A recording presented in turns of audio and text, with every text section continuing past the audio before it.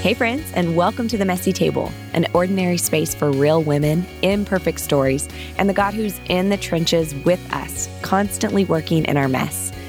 Guys, this podcast exists very simply because we all need a little backup. We all could use a fresh breath of truth and encouragement as we dare to live out our own beautifully complex lives.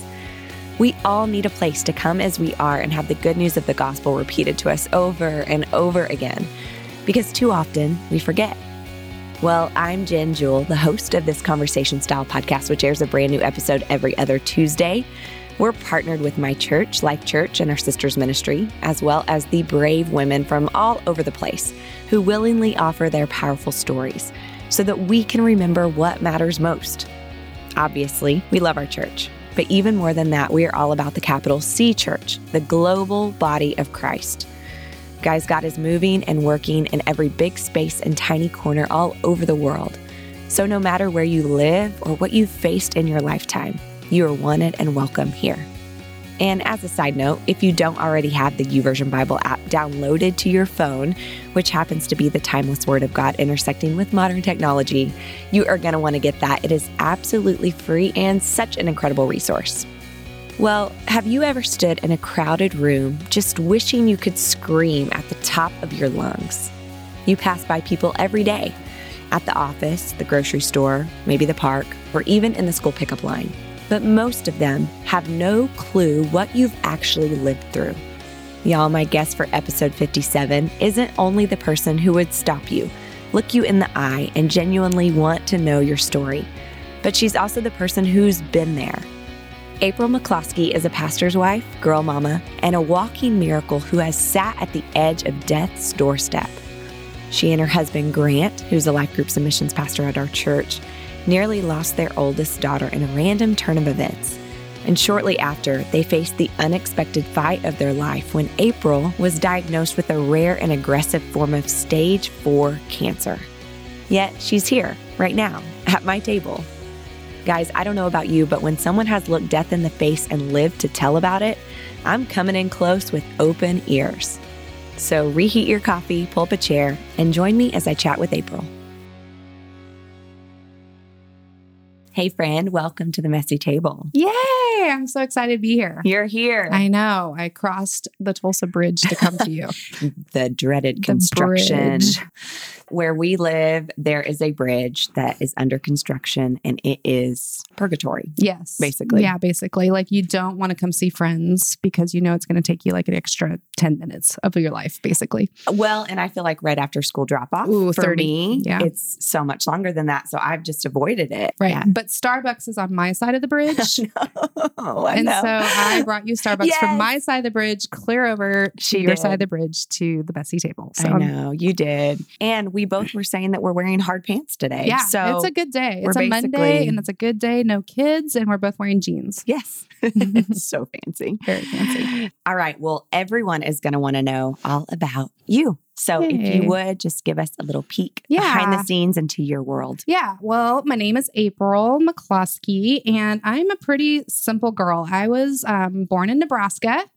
And now I'm living in Oklahoma. So that's kind of a sin in its own manner because I was raised as a Husker and I'm living in Boomer Sooner land right now. No.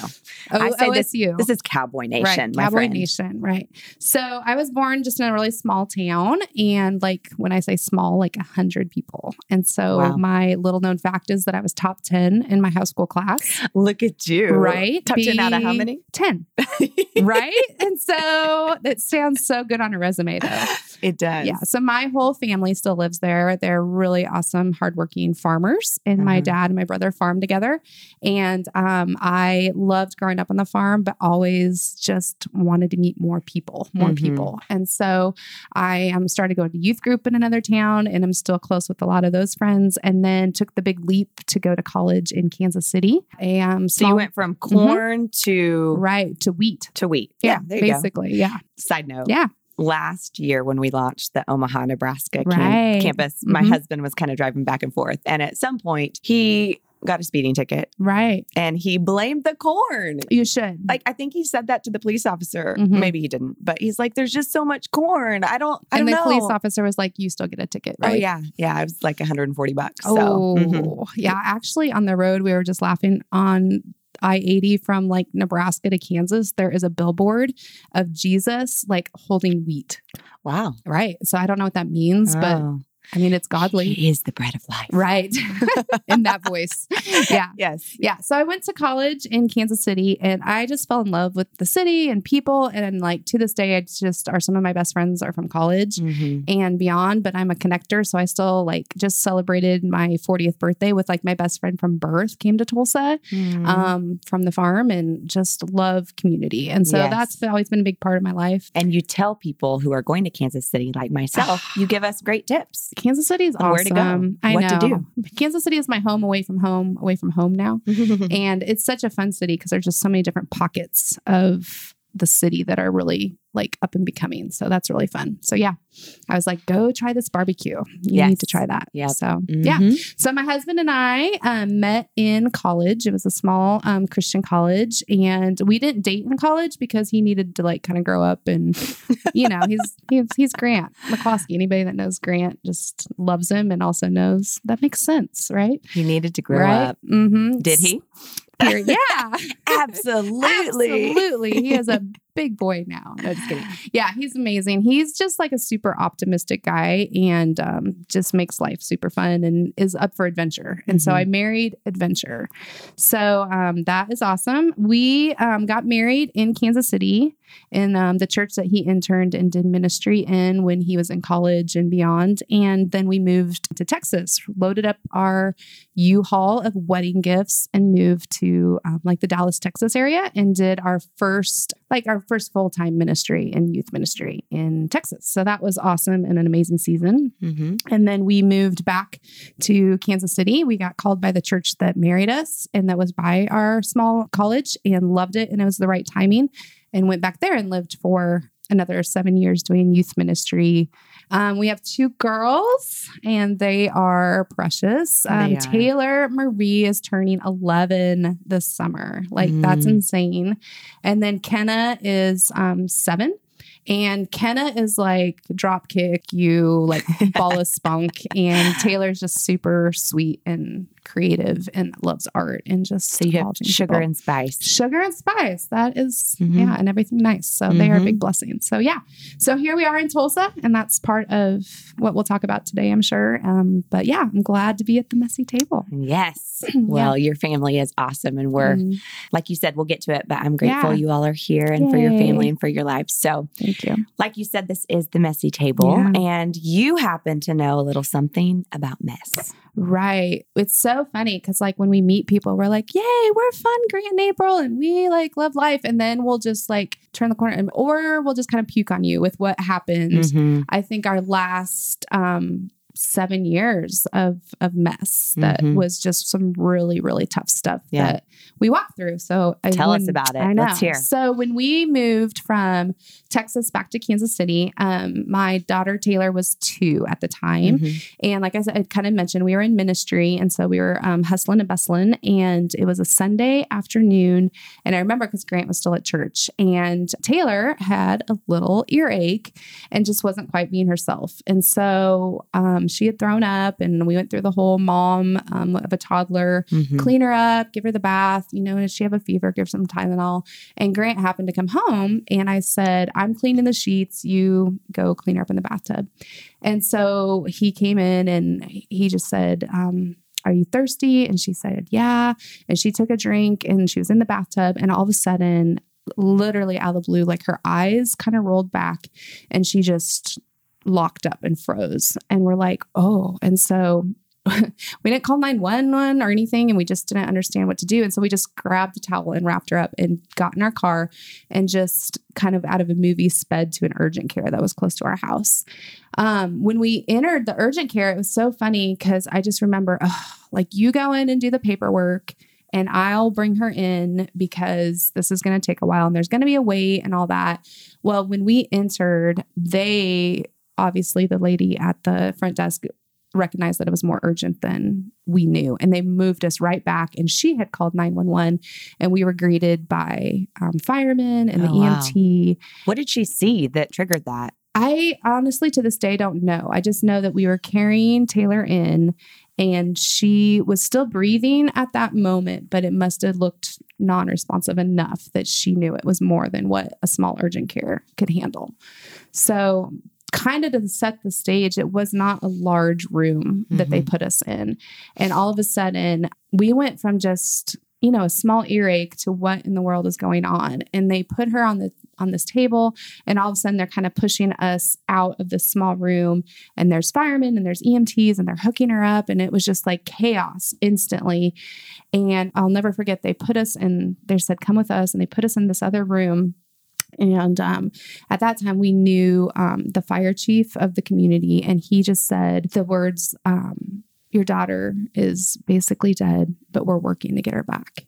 And it was just like, I just remember Grant hit the floor in the corner and just cried. And Mama Bear came out and I said, you get my daughter back. And then we were just forced to stand outside this small room and just watch them work on our tiny, just breathless daughter that was just born with spunk and such health, the picture before there. So we're watching these EMTs crushing her chest just with CPR and breathing for her. And then all of a sudden they bring her out to a gurney and she's hooked up to all these machines and they're just kind of yelling. And it was just super chaotic. And it was just me and Grant watching and out of the blue. And they just said, all right, what do we do next? And at this point we're like, what in the world, and they said, we need to take her downtown to Children's Mercy. And they're like, I don't think she'll live to Children's Mercy if we go there. And so they put her in a gurney and I rode in this ambulance, in the back of the ambulance. And I'm not kidding. We went probably about 100 miles per hour from that urgent care to another hospital.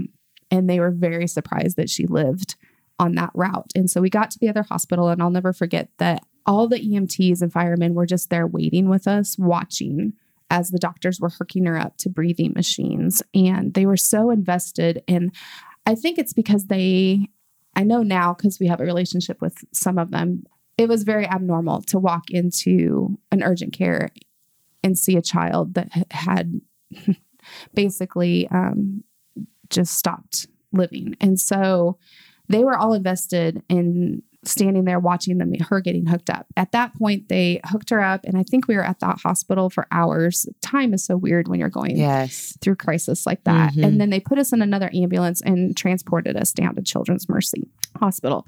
What's crazy about that is when we got to Children's Mercy Hospital, we didn't see her for another 3 to 4 hours. And at that point, we didn't know if she had died again. Sounds silly. Died again, or what was going on. And it was the same time we learned now that Joplin tornadoes had come through. And so the ER at the Children's Mercy was literally like a scene out of a movie. There was just doctors running, and they were life flighting kids in from the tornadoes and flying back, and parents were showing up in the ER looking for their children. It was just chaos. And yet we were looking for our child and what is going on. And so when we finally went back to see her, she was in ICU and was completely hooked up to about 7 different machines and was swollen. And I just remember her eyes were closed and there was just no life to her at all. So it was one of those moments where you're just like, this is not my life. This isn't my daughter. This was not literally our life. That came out of nowhere. Like an out-of-body experience. Definitely. Yeah. So we were in ICU, the intensive care unit at Children's Mercy.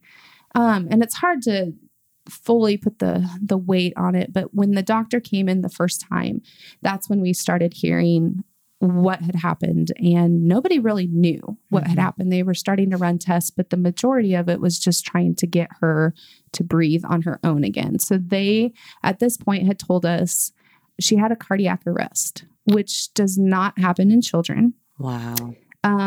Sometimes it happens more in older adults, but with children, it doesn't happen. Like, so her heart completely stopped, and do they know what caused it? Right. And so I'll kind of get to that in a second because I ran so many different tests. But at this point, the doctor came in and said she was gone for 11 minutes that they worked on her. And when you look at the statistics of anything, 11 minutes is like every minute that you're gone is like a percentage that you're not going to live.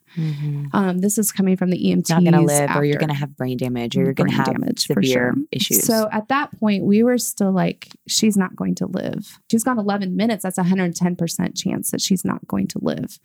On top of that, that was 11 minutes that her brain was without oxygen. And so when those tests came back, they said her cerebellum and her speech and motor skills part of her brain was greatly affected. And there was major spots, and she was not going to be the same girl if she lived.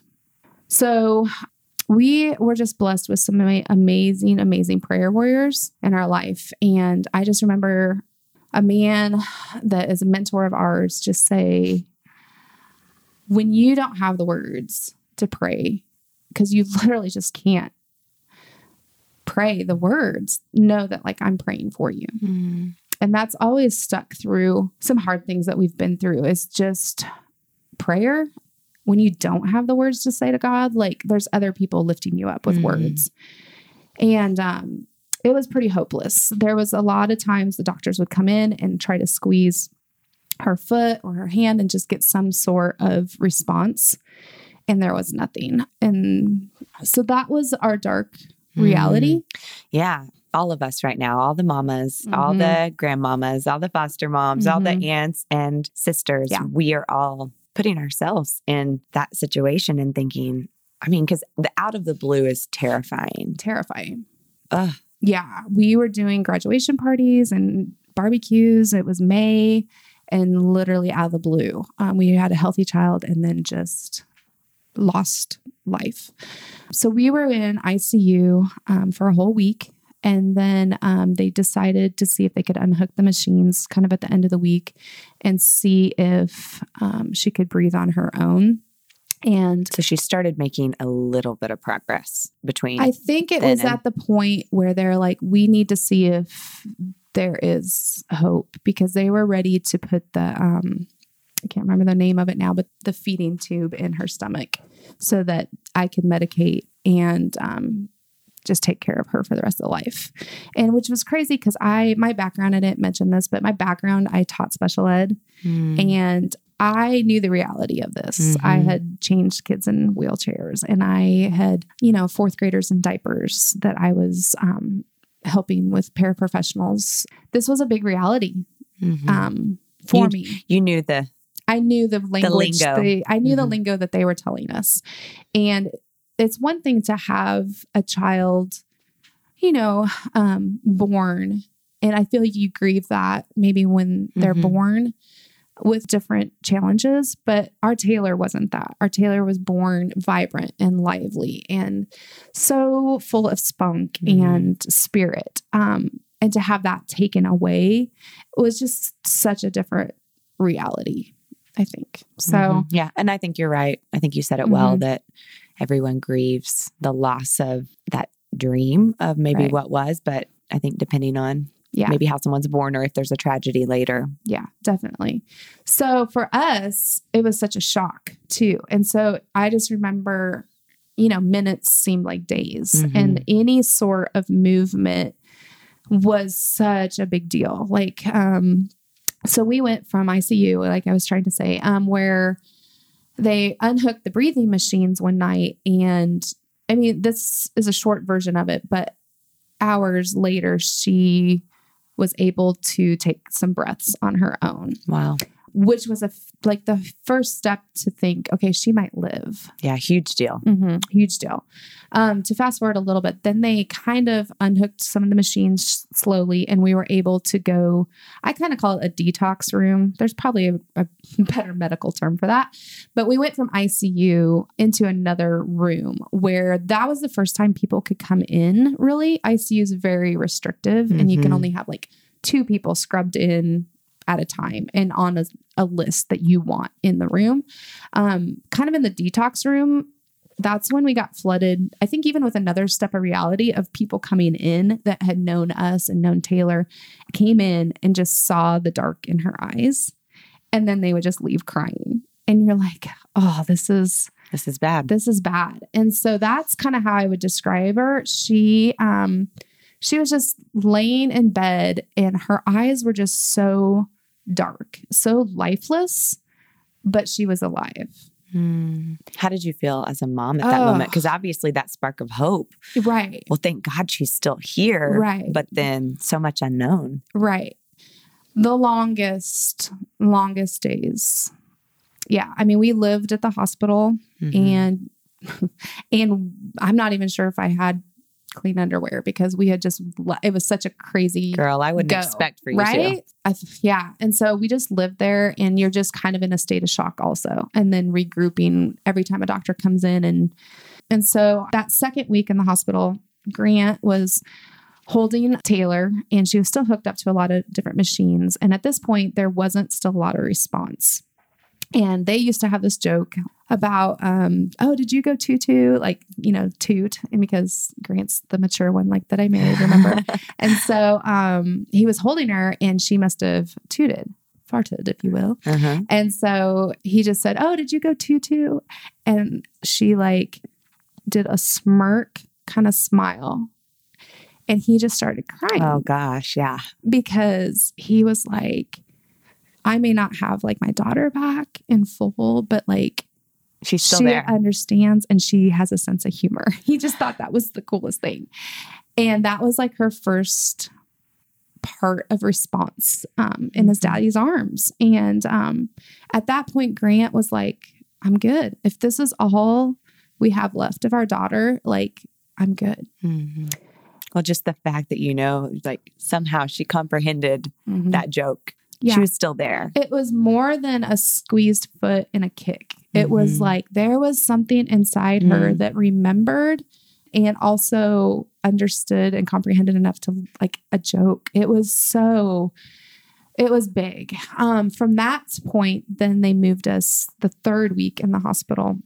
They moved us to what's called kind of like a therapy room. And at that point, she was moving and her eyes were open. Her movement was so like seizured and hard and like, she was twitching a lot. And there's a word and I cannot think of it, but just very robotic. Like she just wasn't herself. She couldn't, and she wasn't in control. She was not in control of her movements.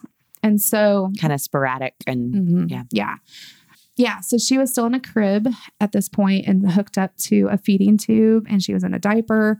And that's not the girl that we had. Like when I put it in perspective, she was 2, but she was potty trained. She was verbal. She was talking.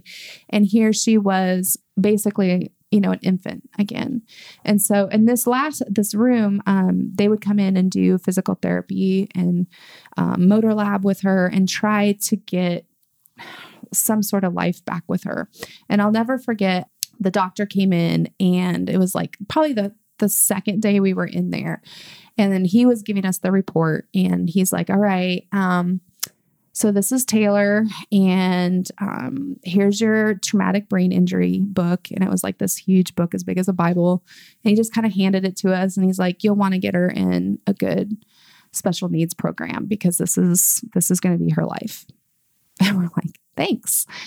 And at that point, Taylor was on the floor and she like got up and like she went over to the phone, the old school like dial-up phones and like grabbed it and like pretended to be talking on the phone and then started kind of like walking/dancing around the room, like out of nowhere. Why this doctor is giving us. She hadn't done that before? No, like no. And I just remember him going, okay, but this is Taylor, and kind of left the room. And it was like, this is when I talk about like miracles and like the power of prayer, because what we witnessed was a miracle at this point. Like doctors and nurses and the people that walked through in prayer with us, this was a miracle. We went from ICU into a lifeless girl into this last room of lifeless to every day people were praying, dance, baby, dance, and walk, baby, walk. And there was a point where Taylor, they were ready to put that tube in her stomach to feed her for the rest of the life. And she pulls her feeding tube out and wants to eat food. There was this time when, like I said, we would turn music on and she just like started to dance when we were praying. I mean, it was crazy to think of the timing that she healed. Basically, we saw her go from an infant to a 2-year-old again. And they said, if she goes through those milestone steps again, but misses one, then that's probably gone. Like, cause there wasn't a lot that our brains don't reroute, but if it was gone, like that piece of it was gone. So she basically relearned everything in a week. She went from lifeless to, we had our Taylor back at the end of the week. I don't know how to explain it other than it was a miracle. Wow. The timing of that last week. So were the doctors and nurses shocked? Yes. Shocked. And that's like a very short synopsis. I know, April. This is one of the hardest things about this podcast is that there are so many complex details over, like you said, and we're going to get into even more, but a 7-year period of time. Right. And we're having to do a snapshot. Right. So I just want people to know like the gravity of when we discharged, all the doctors around the table were like, this was a medically hopeless case. Children don't have cardiac arrest. And she was gone 11 minutes. She should have major brain damage and we're discharging you. And we have a video of her leaving Children's Mercy Hospital, pulling a wagon out of the hospital with all of her stuffed animals. And in Children's Mercy Hospital, there's a piano outside on the ground. And we have a video of her running across this piano to the car 3 weeks after they told us that our child was gone. Wow. What happened to the reports of the brain scan with the spots? Right. Yeah. So we did therapy that summer. So she did motor skills again, and that came back very quickly. Her PT, her physical therapy came back quickly. Speech was the last. It was the hardest to come back. She really talked like slow. Like we have some video of her saying, "Mom." And so she worked on that like over the summer. And then I remember taking her, at that point, she turned 3 in the hospital. And we have a picture of her holding up 3 and looking at this candle that we couldn't light in the hospital because that was against the fire code. And she's looking so confused, like, why? Which was just another amazing thing that she understood. That this wasn't right. But yet she shouldn't have grasped that either. And so, we went through a lot of different testing. They thought it was genetic. They thought it was this. And you've met Taylor to this day. She's 10. She's 11.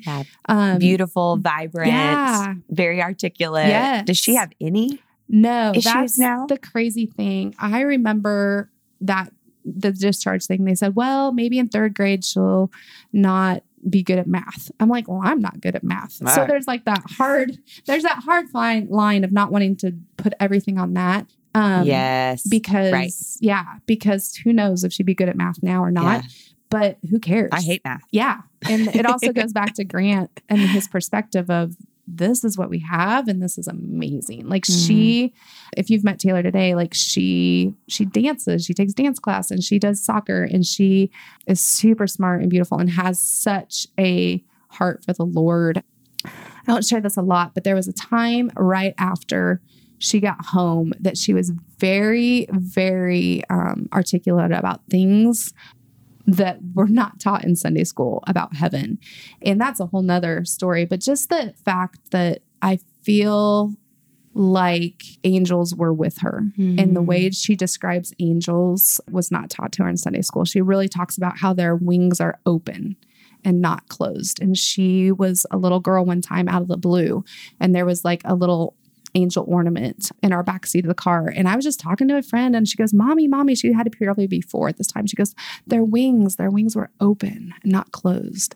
So it's crazy to think of how God's using her and how real what she encountered and what she saw was, and also just the heart and sensitivity that she has for others, I think because of what she's been through. But to this day, she sees an endocrinologist and about once a year and takes a steroid called hydrocortisone.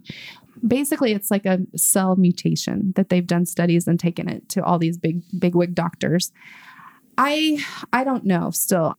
She takes a hydrocortisone because her body doesn't produce cortisone. Her adrenal gland is what, when you get excited or sad or emotional, produces cortisone, and hers does not produce any cortisone. Okay. However, they don't know if that's broken because her body shut down. Okay. Or if it was before. And it maybe had some hand in causing it. Yeah. When I look back, she was that kid that got sick but could not bounce back very quick. So I don't know if she just used all of her cortisone, over those years and just her adrenal gland just wasn't working. And then all of a sudden just boom, cardiac arrest. I mean, that's so crazy, right? Yes, crazy. But we now like stress dose. Like if she's tired or if she's super sick, we'll give her more cortisone. So that's kind of how we regulate it. But other than that, it's crazy. Praise God. It's crazy. It's a miracle. It is nothing but, an amazing miracle. And part of it is the complete healing. And also part of it is the timing in which God healed that I give complete glory to. Yeah. Yeah. Okay. So there's so much there. I know we could keep talking about this, but I want to hold on this conversation and fast forward. What was it? 2 years, 3 years? Right. So that happened in 2011 and then we recovered and kind of kept going. And then it sounds like I said, like a really bad country music song. Cause we're like, okay, here we go again. And in 2014, I was not starting to feel very good. And at this point I had another baby and, we were supposed to fly to Colorado for a conference and I didn't feel very good. And I thought, this is weird. So I called the doctor and moms, we don't call doctors. Right. Like we don't have time. Power through. And how did you feel bad? I felt something in my stomach. I thought maybe I was pregnant and I thought, okay, but this doesn't feel right. But maybe it's my appendix. I'm not medical. I always say like going through these medical things, like we're kind of like doctors without the salaries now, but I've never wanted to be medical. Was wrong. Right. So I called my doctor and he said, well, I can't let you get on a plane. It sounds like your appendix might rupture. So I went in and they felt my stomach and sent me right to get a scan. And from that point, our life went crazy crisis again. They called us the next morning and said, you have a tumor, but we think that it's benign. No problem. Just go see this doctor. Well, then you go see another. Yeah. That's then you not the first thought that anyone would have. Exactly. And so like I said, this is coming right off of Taylor. And it was so crazy because I remember, God, like, why would you heal our daughter and then take her mother? Mm-hmm. Because you found out more in the results. Mm-hmm. So they sent us to a cancer clinic and it turned out that I had a very large tumor that they wanted to remove and then they would find out what that meant. So basically in October of 2014, which is crazy because I was doing camp again and I was just living life like a month before this. And again, out of nowhere, I have this tumor. So I go in and they say they want to remove it, but they think it's in my ovary and they think it's pretty large. Do I have permission to remove both if they find more? I'm like, oh, sure. And that decision, you just don't have time to figure all that out. So basically they said it'll be a couple hours surgery and then we'll send it off to the clinic and find out what it is. They're never going to say cancer until they know. So I remember going in for the surgery and a waiting room of people were waiting. And the 2-hour surgery ended up basically being a 9-hour surgery. Whoa. And so at that point, my husband and some of our closest friends are in the lobby and my family, and they're like, this is more than just a tumor, like they're not telling us everything, but at the time now it's more. And so I just remember when I woke up from that really extensive surgery, I just looked at Grant and I said, I have cancer, don't I? And he's like, yeah. That's another out of body experience that you just feel like, this is not my life. Like, this is someone else's. Like, this kind of stuff happens to other people. Like, not Grant and April. Like, this, like, we're the fun, like, people, you know, and have been faithful servants and went through this with Taylor and just saw such, you know, miracles. And now I have cancer, like 2 years later. Like, this does not make sense, you know? So turns out that it was stage 4, which I didn't know anything about cancer. I'll be honest. I mean, everybody knows somebody that has had cancer, and it's a horrible word, but I don't think I really understood the levels of cancer. When they came in and told me, they said I had neuroblastoma, which is a children's cancer found in children 2 and under. I'm like, well, that's awesome, because we're really good at like medically rare stuff. Like, apparently. Right. And I just remember looking at the doctors going, so I'm going to do chemo and lose my hair. And I think they just looked at me like, oh, honey, like this Stage 4. This is bad. And so the surgery had removed the tumor, which was about the size of a grapefruit. And then they removed about 40 lymph nodes, part of my colon. They scraped my diaphragm wall, a hysterectomy, like both ovaries were affected. There was just cancer everywhere. And so I recovered from that surgery and then had to start chemo right away. And so this is the crazy part is when I think of chemo, I think of, oh, you go in and maybe do like 2 hours and go home and keep working and doing all of your life. Looking back now, and I always can say this to my oncologist, I didn't have wussy cancer. And he always like looks at me and he's like, you can't say that. I'm like, actually, I can say it. You can't say that. That's what this was. It was neuroblastoma, which has never been found in an ovary, which has never been found in a person my age. Never. I think there might be a woman in France and it didn't end well for her. So never. So my surgeon was amazing and removed as much as she could and said, I think we have everything, but there was so much more. And then she went on maternity leave and I had a new oncologist come in and he was the one that had to say, no, it's everywhere. Like, it's in your lungs. It's in your stomach. It's above every place that we can operate. And if you're going to live, you're going to have to jump through all of these hoops, but you're going to have to jump through these hoops perfectly. So the reality of the hoops being chemo, intense, I'm sure. Yeah. I think the other crazy thing that can relate so much to people's lives is not knowing, like the unknown, but also like knowing like that you're going to have to do something and you think you can do it if it's going to be like 2 rounds of chemo. But then they keep adding more, you know, like when you're in those crisis situations where you're like, well, I can do this and then it'll be over. Oh, yeah. This was like, they told me I was going to have to do chemo, and my chemo, I went in and it was the worst of the worst. It's called CHOP. So it was a cocktail of 4 different chemotherapies, and I would go in and it was 9 to 10 hours a day. And I would do that for a week. And so I do Monday through Friday, 10 hours a day of chemo. And what were the side effects? Right. A lot of vomiting and I lost my hair. I think what I didn't understand about losing your hair is that chemo kills like fast growing cells. So everything in your hair is a fast growing cell. That's why you lose your hair. But everything in your mouth and your esophagus down to your stomach is also a very fast growing cell. So I couldn't swallow. I had mouth sores that made my mouth look like hamburger meat. I couldn't, I mean, the digestive system and peeing and pooping were like a whole nother like, I'll never take, like poop for granted again. So I was just so sick. And so I would do a week of that. And then I would have about 2 weeks for my body to recover. And they said, all right, that's not strong enough. So we're going to do this chemo, but we're going to have to hospitalize you because if some of the chemo would spill, it will burn your skin.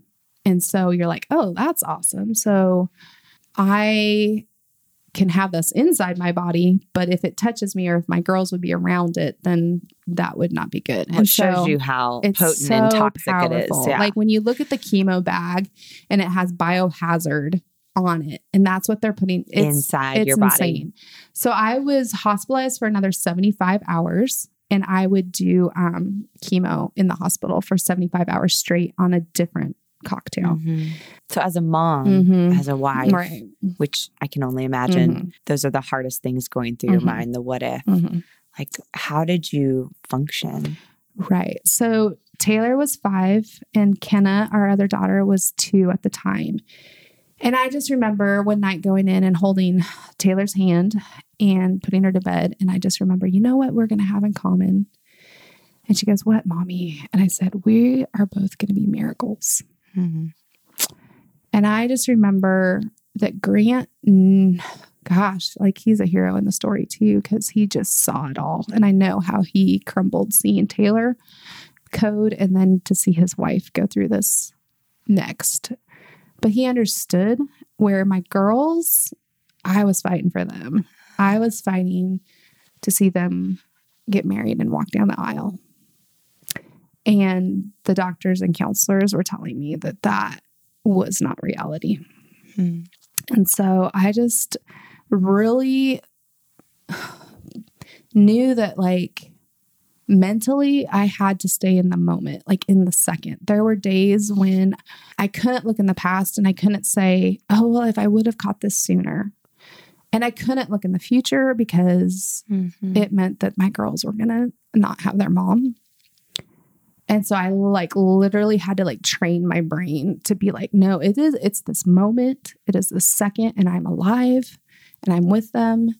And it was a lot of second by second, moment by moment times that like added up to days.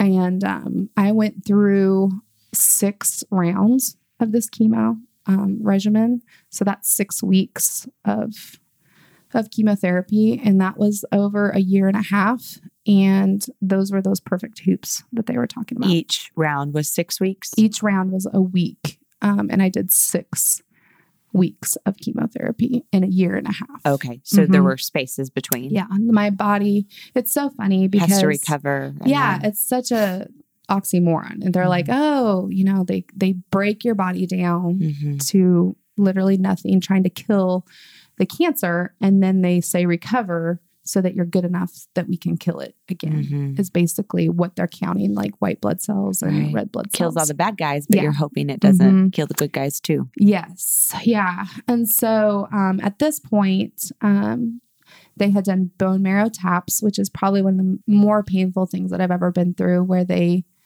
kind of take an ice pick and like find your bone, like drill into your bone marrow to get some tissue to see if you have cancer in your bone marrow. At that point, I did not, which was probably the best news that we had. Yeah. Because when it's in your blood and in your bone marrow, then it's hopeless per se. And so at that point, that was a really good bit of news that it wasn't in my bone marrow, but it was everywhere else. They had drained my lung and that was full of cancer. And I was bloating, but then I was so skinny. Like my body just went through so much. So I had made it through the chemo and I was still going. And I thought, okay, this is like, you're getting to the finish line. You're getting to the finish line. And they said, all right, well, we think that you need to do a stem cell transplant. At this point, I was like, I don't know if I can do any more, but to put it in really layman's terms, a stem cell transplant basically is like a big green backyard and the grass is beautiful and all of a sudden a dandelion pops up. And so that's cancer. That's the weed. So they're using Roundup. They're using chemotherapy to kill this weed. And it kills the weed. I went into remission halfway through, which was like huge, which was like such an answer to prayer. And I thought, I've made it, like this is it. You're going to make it. That's the goal. That's the goal. What I learned is that just means that they've killed what they can see. Oh. So what they were going to do was try to kill the roots of the cancer, because there was roots of cancer in my cells that they couldn't get with the chemo. So they were going to go through and basically kill the whole backyard, all the green grass in my body, kill that whole green backyard, and then reseed with new baby stem cells. And then plant a new yard, hoping that there wouldn't be any more weeds. Mm-hmm. To say that like all the 6 weeks, all the year and a half of chemo was hard, but I was kind of at that point, like bouncing back so well. And my doctor was surprised and everything. I was like, all right, well, I can do it. Like, I'm not getting cocky, but like, I can do more. We can do this. The stem cell transplant broke me. Like, it broke me. We had to sign a lot of paperwork before going into it, basically saying that I could die and that be prepared for that with this transplant. My girls, I didn't get to see them for 3 months. They went and lived with grandparents because my immune system was so that had to have been so so low hard that I couldn't be around plants or air or my children. And I just remember being in the hospital, like over this like banister, just crying, knowing that like I might not get to see them again. Like, this is it. And so I went into the stem cell transplant, which is a whole different area of the hospital because it is you're so fragile. And I didn't realize it, but they were going to give me another round of chemo. And I remember them saying, the CHOP, the chemo that you had been taking, it was probably a 9 on the pain scale. They do everything in numbers of the pain scale, like 1 to 10, 9. Well, this is going to be a 13. And I'm like, oh, okay. And it wiped me out. Like it killed, like they were trying to do. It killed everything in my body and took me down to death's door. And then they harvested my own stem cells because there was no cancer in my bone marrow. So they were able to harvest my own stem cells.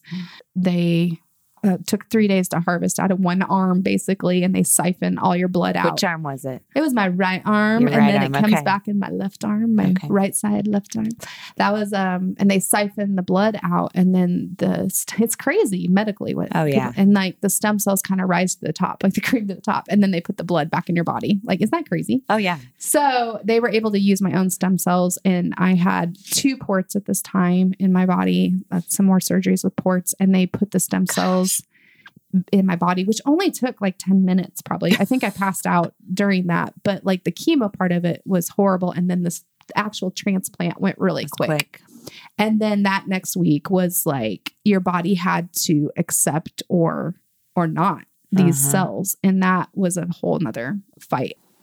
Grant got real authoritative with the nurses. I kind of remember hallucinating, but I don't remember like being that close to death's door. And then the week after that, I was just recovering. And then I went home and I had to be in isolation for 100 days, like in my bedroom with a germ machine. And like I said, my girls couldn't come see me.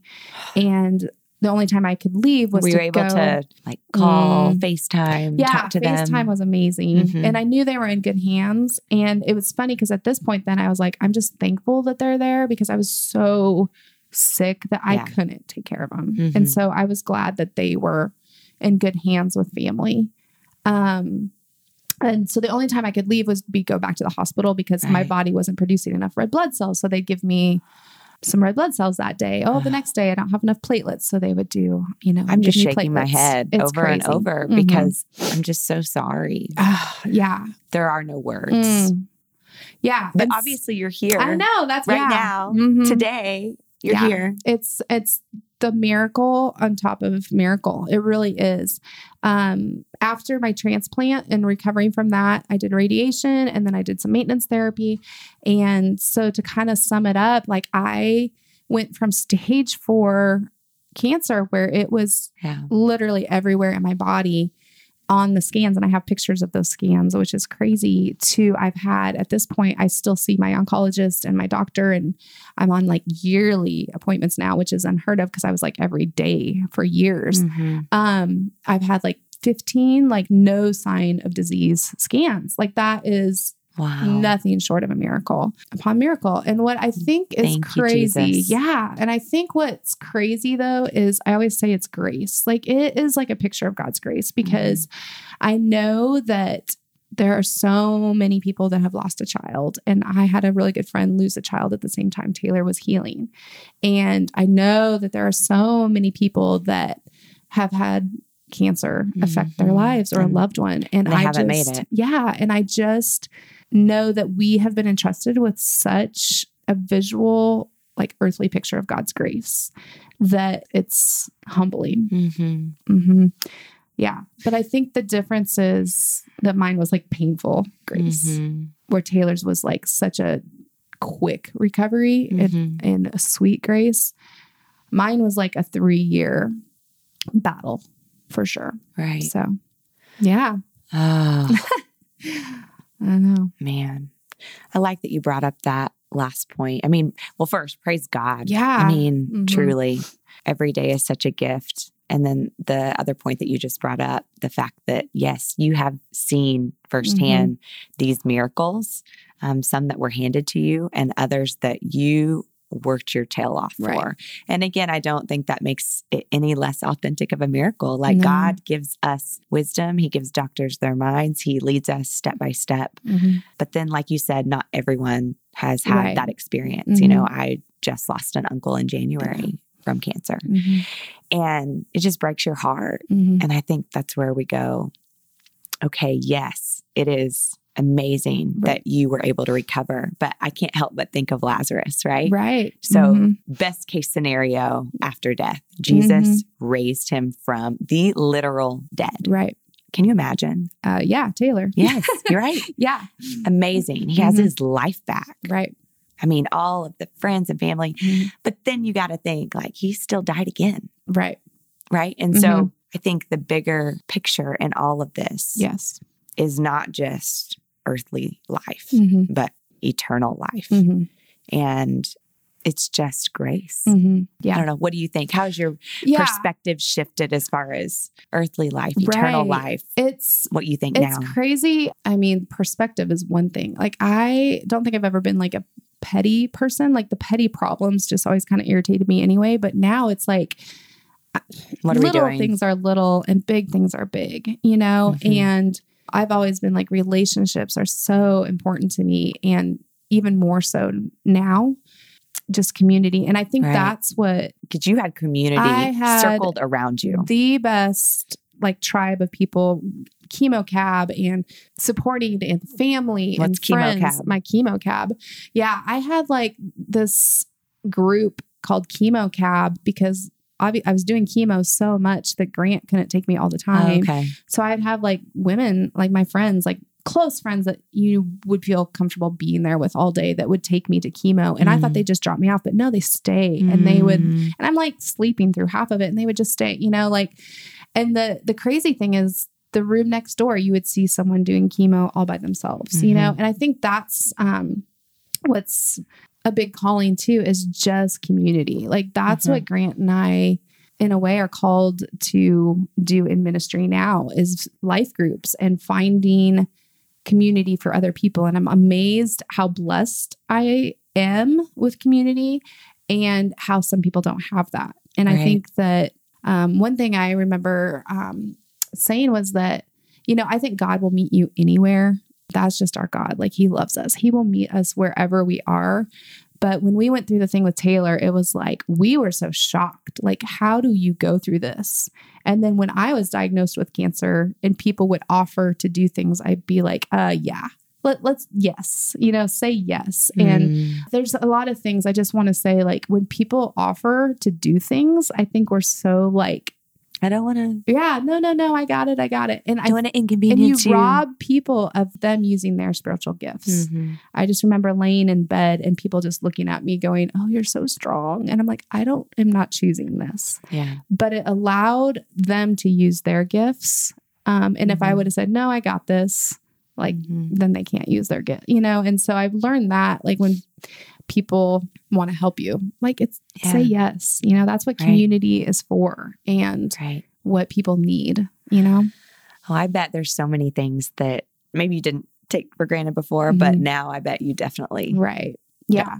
Yeah. Every day is definitely a gift. What's crazy, is just that I remember like hope. And I think if anybody can hear it too, that's going through a dark time, and it doesn't have to just be cancer or something with their child, it's just hope. And I remember always thinking like there was this versus mentality in my mind of like hope versus reality. Like I have hope, like I have hope in Christ, but it was always a versus, like, but the reality of this is pretty hopeless. Let's be honest. Like, the reality is pretty dark. And I remember a lady mentor that just said, we need to change that versus word and get that out of your vocabulary and change that simple, like versus abbreviation to is. Yeah. Just 2 small letters changed that for me. And it was like, hope is reality. And we, when I, at the end made t-shirts that said hope is reality, and I had my tribe, we did a marathon, an ovarian cancer run. Did you run the whole marathon? Oh yeah. I got 2nd place. Wow, girl. From the end. I beat one little lady at the end. That's more than I've done. Right. But passing, like going through that finish line and seeing the word finish. Yeah. Was like such a big deal to see. Like I was finally finished with chemo and the, you know, and all that. Right. But the hope is reality. And I think that someone may need to hear that, because it doesn't have to be like a medical crisis that you're feeling right now, but that there is reality, but there's also hope, and that hope is reality. Like God is bigger, even if it doesn't turn out the way that you think it's going to turn out. And I'm guessing that's something you had to come face to face with. Yes. What if I do die? Is there still hope? Yeah. I mean, there is. It's crazy because, I mean, I was told numerous times by doctors and counselors that I wasn't going to make it and to prepare the kids and to tell them. And I was like, do you have kids? Because I got all sassy, you know, but there is, like, even if I wasn't here, there's hope. Like God is good. Like God is so good. And this isn't the end. This world is just a blip on the radar, you know? And so I think that's one thing that... And I think it becomes more real how much a blip time is when you've been that close to death. And also, but how real like eternity is too. Yes. When I've been that close to death, but also my daughter, and through some of her eyes and then my eyes, like that's where the hope is in eternity. And it makes you think, what really even matters on this earth? Right. You know, because it's really few things that are eternal. And that is like, you're talking about community. People are the souls of mankind. That's eternal. God is eternal. The word of God is eternal. Yes. And I can also remember being so sick and so close to eternity. Like I said, when I was coding in the hospital, what mattered, but also like what didn't matter. I think it was the first time in my life that I didn't worry. I didn't have like shame. I didn't have like anxiety of my mother anxiety or guilt or, you know, all those things that like come back so quickly on this earth. Do you know what I'm saying? Those just problems that, what am I going to wear? What am I going to do? Like none of that mattered. Like, and here you are, no hair and skin and bones, and you couldn't take care of your kid. Right. But it was also like the biggest time of peace with God. Wow. Which is only a glimpse of what eternity is going to be. It's heavy, isn't it?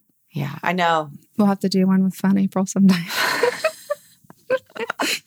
There's so much heaviness in this short amount of time. We can barely break the surface, but we're doing our best. Right. Yeah. So do you have any resources that either during that time or now that you want to pass on? Maybe it's books, podcasts, scriptures, music, really anything. Right. Yeah. It's so funny because when you're in such those dark times, you just kind of want something light, like reality TV makes sense because it was just light and made you feel like good about your crazy. But I will say I'm going through the Seamless Bible study right now from Angie Smith, and it is making the Bible connect to real life, like nowadays. And I love that. And I'm also, it's an oldie, but a goodie, but Francine Rivers, she is a Christian novelist, but she does like fiction novel. And she has this book, Lineage of Grace. Yeah. And it's the untold stories of unlikely women who changed eternity. And it goes through like Tamar and Rahab and Ruth and Bathsheba and Mary and just tells their stories in such a way that's fiction, but makes the Bible come alive. I love that. But it's in the lineage of Jesus. Love it. Love it. And it made reading the Bible stories about them come alive to me. And I love that. But it was also like light and fresh. And then a resource that I've been using a lot, which is silly but awesome, is called Voxer. And it's like a walkie-talkie app. And I have an amazing group of women, like I said, a great tribe, but they live everywhere now. That's just kind of how the world is. And so a group of girls that we've walked life together since college are on this, and we just kind of talk and communicate and lift each other up in prayer and also the silly things of life every day. So that has been a really fun, a practical tool for community. Yes. Love it. Awesome. All right. Well, if you could pass on one final word of encouragement to everyone listening as we head into the week, what would it be? So I remember the first time we took Taylor out in public after she got out of the hospital, and she just looked like this bubbly, like cute little blonde-haired little girl. And I just remember screaming on the inside thinking, people, you do not know, you do not see what I am feeling. And I can remember now sitting at this table with you, like trying to tell you what I went through with cancer, and I have my hair back and I've got my like mama weight back on, and I'm not frail and sick looking. And yet on the inside, I'll be like walking around Target and I'm just screaming, thinking, people, you do not know the pain that I've been through. And here I am. And I think it's really given me perspective on every person has a story, and they may be screaming on the inside, just thinking, you don't know that I've lost my child, or you don't know that I just lost my job. Like you just don't know what I'm screaming on the inside. And I just think my perspective is really sensitive now to people's stories and what they're going through, but also knowing that like God knows, like God knows our stories. He's helping us write those stories, and He is there while we're screaming and while we're laughing through those stories. Man, it gives us perspective. He's just so much bigger. Yeah, this isn't the end of the story. Yeah. Thank you, April. Oh, thank you. Well, no matter if you happen to be facing cancer or the ordinary chaos of life, hope isn't just some fleeting, empty wish. Hope is reality. Paul described it best in Romans 15:13.